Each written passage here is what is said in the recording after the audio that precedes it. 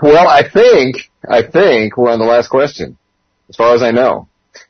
We didn't quite take 6 weeks for 6 questions, but close. So this is lesson 44, the final lesson of the Holy Spirit class. In the last one, just kind of touch on, just so we fit into the final question. In question 5, how did Christ make us qualified to be his bride? First of all, it was he gave himself up for his bride and us. So he went to the cross for us. So ultimately, we as a bride would be his bride. And that was quite an amazing thought, thinking that the Holy Spirit is wanting the marriage ceremony. He wants to see the bridegroom come for his bride, which is us. And that the last part of the question 5 was right at. You notice that the order here. Christ's love is the source, his sacrifice of himself, the ground upon which he could save her, which is the bride, us. As a result, he can sanctify and cleanse her with the washing of the word, new birth and all else. All is to culminate in the glorious presentation to himself of a bride who will be meet companion then for Jesus. Such is grace, beloved brethren, grace shown to me and you. What shall we say to these things? Well, that's the last question. Question 6. Let us pause a moment and ask ourselves, how is it practically with us? Question mark. Is all relinquished to go meet Christ? Or do our glad hearts reply, I will go, to the thought of setting our faces towards heavenward? And I think that's the personal question for each one of us is, do we still have that desire, as we saw in Revelation, which is the last book, of come? Is that in our hearts? Is that the way we look at each day? Is to come? To have him come? And that, it's a wonderful thought. We're looking for a bridegroom. He's looking for a bride. And the Holy Spirit has been developing the bride for 2,000 years. And hopefully it's someday soon that the marriage ceremony will transpire. And I was again very struck by that thought that the Spirit is longing for us to get with the bridegroom, but also for the bridegroom to get with the bride. It's a two-way thing in the Spirit. And so, any thoughts on kind of the culmination of this study? I think, what has changed you? What are your thoughts on our study of the Holy Spirit? Any thoughts? Closing thoughts? And I have one section from Right Out I'll read, but any other thoughts before we close out this study?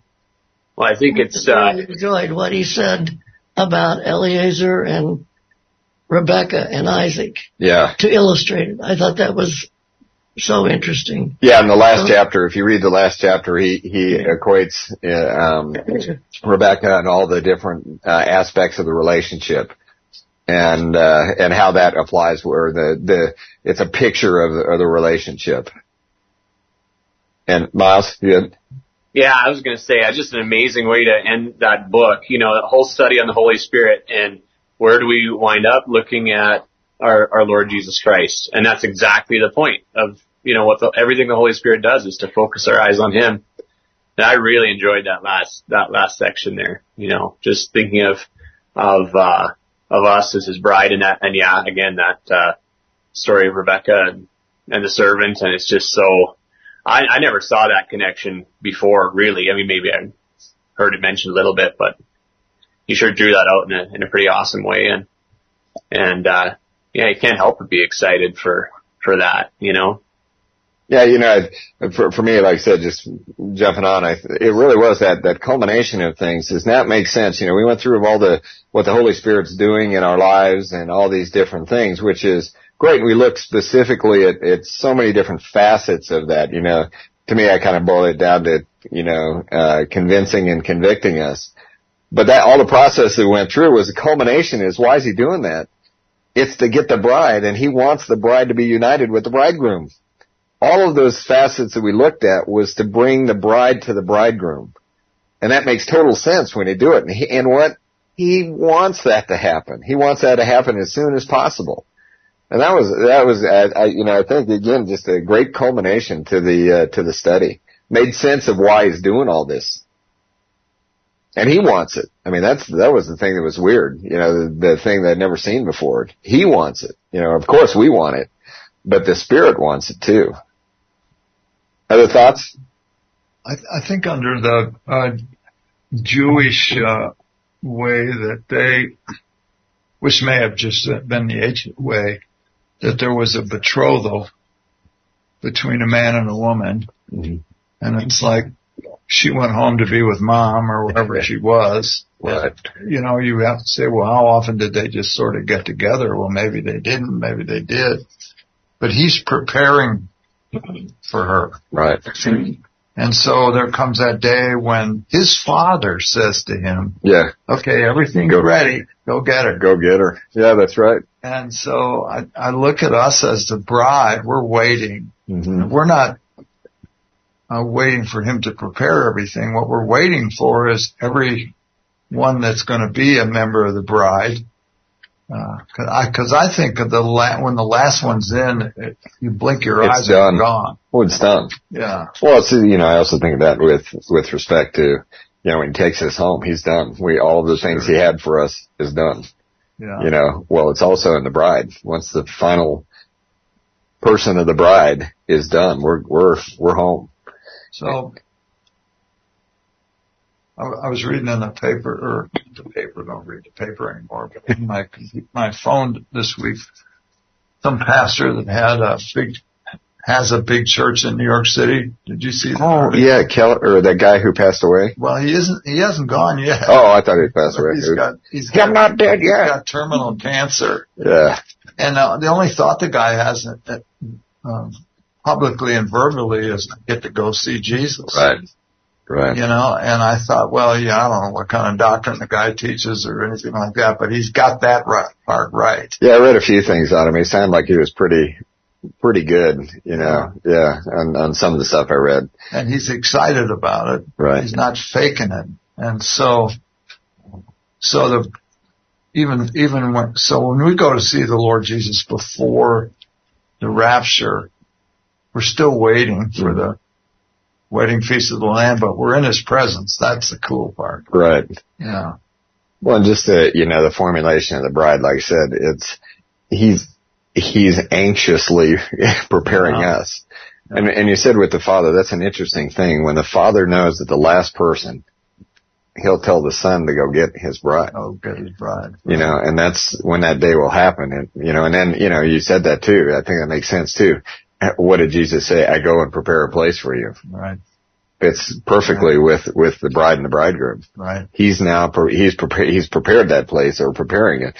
But, you said we're there, but, I think the Holy Spirit it's like in Ephesians. He's washing us. He's preparing us. He's perfecting us. Right. We're already positionally there, but I think what the Spirit's job is to, prepare us for that wedding. Yeah. And, I think he's molding and conforming us and transforming us and all that. That's what he's doing right now. Sure. Positionally, we're the bride. But what he's doing, it's like, before a wedding, a bride gets all, ready and prepared and, for the wedding. That's what I think the Spirit's job is right now. He's just preparing us for that wedding. We're the bride. We're designated as the bride, but what's he doing? He's preparing us. Sure. So. I was thinking about that, Courtney. I was thinking about, like, in the meantime, what's going on? What have we learned about, we've got this culmination and something that was new to me in the same way that I think it was new to you in terms of the Holy Spirit's yearning for us to be with the bridegroom. But in the meantime, what do we wait, but what is he doing? He's, when you said preparing us and transforming us and conforming us and all of those adjectives that are a part of the Holy Spirit's work, he's taking us back to the cross of the Son, and he's pointing us to the knowledge of the Father and the Son. And he is bringing us out of that hiding place of, I want to reveal to you the old man, and I want to make sure that you understand who you are in the new man. And it's a very patient process. It's a long process. But what's really cool about that is it's not only the transforming and conforming, it's this preparation that you're talking about. And all of this is happening at the same time. And in every little instance of your life, the things that each of us will go through today and tomorrow, that's what he's up to. He is pointing us right back to the Son, drawing us back to the cross, pulling us out of that hiding place, and preparing us for the bridegroom. And that's busy. That's a lot of work. Well, and getting us off the distractions of this world to focus on him. And I think I go back to the John 17 where, it's the intimacy. It's getting us to be, intimately in that union between Christ and us, but also Christ and the Father. And where we can say, Abba, Father, Daddy, but it's also the intimacy with the Son. And the intimacy is getting prepared for the wedding. After reading this final thing, it's really, it's getting to know the bride and the bridegroom. It'd be an odd wedding if you didn't know the bridegroom or the bridegroom didn't know the bride. And so the Holy Spirit is really preparing the bride and getting us, to know each other and to be desirous of each other's company and to be. That's that acquaintance, that like the intimate acquaintance that is where we are in the meantime, right? And what a special thing to be in that process, knowing that we're headed in that direction. We know what the end is. We have hope. It's secure. But in the meantime, we get to continue to know him. And I just think that this is a great way to end that whole study that we've been doing here. Yeah, and the odd part is what I think I pointed out in the Lord's table last week too. Obviously we want the Lord to come, and the Holy Spirit is to put that desire in our heart to have that. But the odd part was we can get a crown for it. We get a crown for longing to be with the Lord. I mean, that's like the cherry on top of the incredible, dessert you have, is that, on top of that, he gives us a crown for longing for that wedding, and final meeting. And, of course, like I said, we'll throw that at his feet, but it's like, above everything else he's given us, he says, well, I'll even give you a crown for wanting and longing for this reunion. So I thought that was, that's kind of the adder on top of everything. So other thoughts? Yeah, I think there's a lot in this conversation about, being prepared to be, fit for him. I mean, I'm just thinking about, the Genesis, language of, this is bone of my bone and flesh of my flesh. And like you were talking about, JD, with, recognizing our union with him, recognizing that we are of the same nature as him because we are, one with him. We are this one flesh, kind of a union with him. And that's, so there's all this preparation work going on right now so that we recognize and realize who we are in him. So we're ready for that marriage feast, Another thing about what you were just saying too. The other is, do you realize we're the bride to the God of the universe? I'd like to see the wedding announcement on that one. We are the bride to one of the triune head of the Godhead. Yeah, and that's kind of like, so where we go from, we're creatures, right? Mm-hmm. And yet we've been brought into this union, this betrothal at this point with the God-man creator. And that's just unfathomable. And there's clearly going to be some preparatory, work involved in preparing that bride for him. Absolutely. But it's like I said, if you again encourage everybody to read that last chapter, it's very, very inspiring, I think, really, as a culmination of our study for, this long period of time, it makes sense now, all the things he's doing. So, any other thoughts? I'll read this last comment. Yeah. I was thinking of, well, what are we doing in the meantime? I think we have, been, getting ready for the Titus class. And one of the things that, there's several things that are important. One is grace has appeared. Yeah. And grace is an operating system that nobody in the world lives in except the bride. Mm. So we have to learn to live in grace. Yeah. That's part of the atmosphere that we're going to. And that grace is a teacher. And it teaches us how to live godly lives, and representative of what the bride really is and where they're going, to all other men, to say to them, you can be a part of this if you want to. Yeah. God has made the provision, and we do have an obligation to be living like who we are. Yeah. To the benefit of those that observe us, so that because they're ungodly and we're not. Right. Well, what's the difference in those two things? Is staggering. Well, yeah, and how do they see Christ now? Yeah, through us. Through us. It's the only way. It's the only way. So, that's the Holy Spirit's job, is to conform us to be a light to draw people to Christ. Sure. Ultimately, it's, the wooing of the Spirit and Christ himself to it. But we are his ambassadors. We are his instruments to draw people. Sure. The other thing when you said that, I think it's in John, and maybe there's two references. Grace and truth were realized in Christ, or came in Christ. So truth and grace. That's what Christ brought. Truth and grace. Yeah. And yeah. All right. Now that we brought in the topic of grace, I think what's really, sorry to prolong this, but amazing is that, you mentioned the fact that people see Christ through us. And I think we have to remember that there's not a single individual out there who can't become a part of that bride if they'll accept it by faith, because that's what grace is all about, right?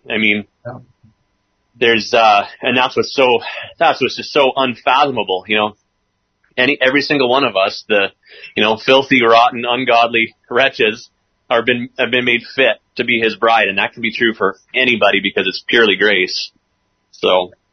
No, I think of that, I look in the mirror, and if he could save this schmuck, he can save anybody, and that's, you only have to look as far as yourself to figure out, anybody can come to Christ, and you could be the worst person in the world, or as the world sees, the best person in the world. You're still a sinner, and you still need Christ. And, the world, if you're a great philanthropist, or Bill Gates, and you're doing all sorts of, philanthropic things, or, Warren Buffett, or you have lots of money and you're donating, and well, that's great. But what does that get you? Nothing with the relationship with Christ. And, the world may think you're a great person, but deep down you're every bit a sinner. I'm every bit as much as, Hitler or anybody else, you can think of that's the worst person in the world. I'm made out of the same material, without Christ. And so, yeah, we are to be the light on a hill. We are, not to hide our light. There's some scripture references. We're to be the ambassadors. We're the ones who are to be Christ in the world today. Yeah. So. I just wanted to add thank you to Miles and JD and Courtney and Mike for teaching us. Really appreciate it. It's a great topic. You bet. Yeah, Russ, I was just going to pass on a quote. This is actually Stanford as well. But it says, I just felt like it was really fitting as I was kind of wrapping up some thinking and looking into the Holy Spirit. And it says, it's not a question of our capacity or of our ability, but of the absolute faithfulness of the Spirit of God. I'll just send that through in chat there. But I think that ties into exactly what Miles, Courtney, what you're talking about in terms of what is the Holy Spirit doing in the meantime. It's not about you. It's not about your capacity or your ability, but it's about His faithfulness to do what He said He's going to do in us. And that ties into the bride, that ties into transforming and conforming and the things that He's doing in the meantime. But how thankful can we be for the fact that it's not about our capacity or our ability, it's about His faithfulness and what He's doing. And so, anyway, just a thought that I had as I wrap up some thinking around this. Yeah, great. How grace works. Yeah. Well, I'll read this last thing from Rideout in the last chapter. Full provision for the way is made, not at her cost, and she can forget what is behind in the prospect that is before. Dreary wastes lie between the place she has left and her future home, a long journey. But she is carried by a power not her own, and doubtless the way is beguiled by her learning from her guide more and more of Him to whom she goes. How simple it all is. The Spirit of God leading the willing heart on to meet the Lord. And where are the thoughts of the heavenly spouse? Has He forgotten her for whom He is sent? How could He? There amid the songs of heaven, sweeter to His ear, is the footfall through the desert, drawing ever near. He waits. He longs to see us. It is time now of His patience. But what a joy it is to Him when our hearts are truly yearning to see Him. I thought that was a great closing one for this study, and again, just the thought of longing for Him. So, any your final thoughts? Otherwise, we'll turn it over to Mike, and he can start us on the Titus journey. Let's close. So, Father, how we thank You for Your grace, and how we thank You that we are under Your grace, living in an environment of grace. It's air we breathe. It's everything we do. And yet we need to grow and understand what the environment is that we live in. And we're thankful that You're about that, about showing us that everything that is done to and in us and for us is by grace alone, including being the bride. So it's hard for us to express our appreciation for everything that You have already done. So, but we thank You.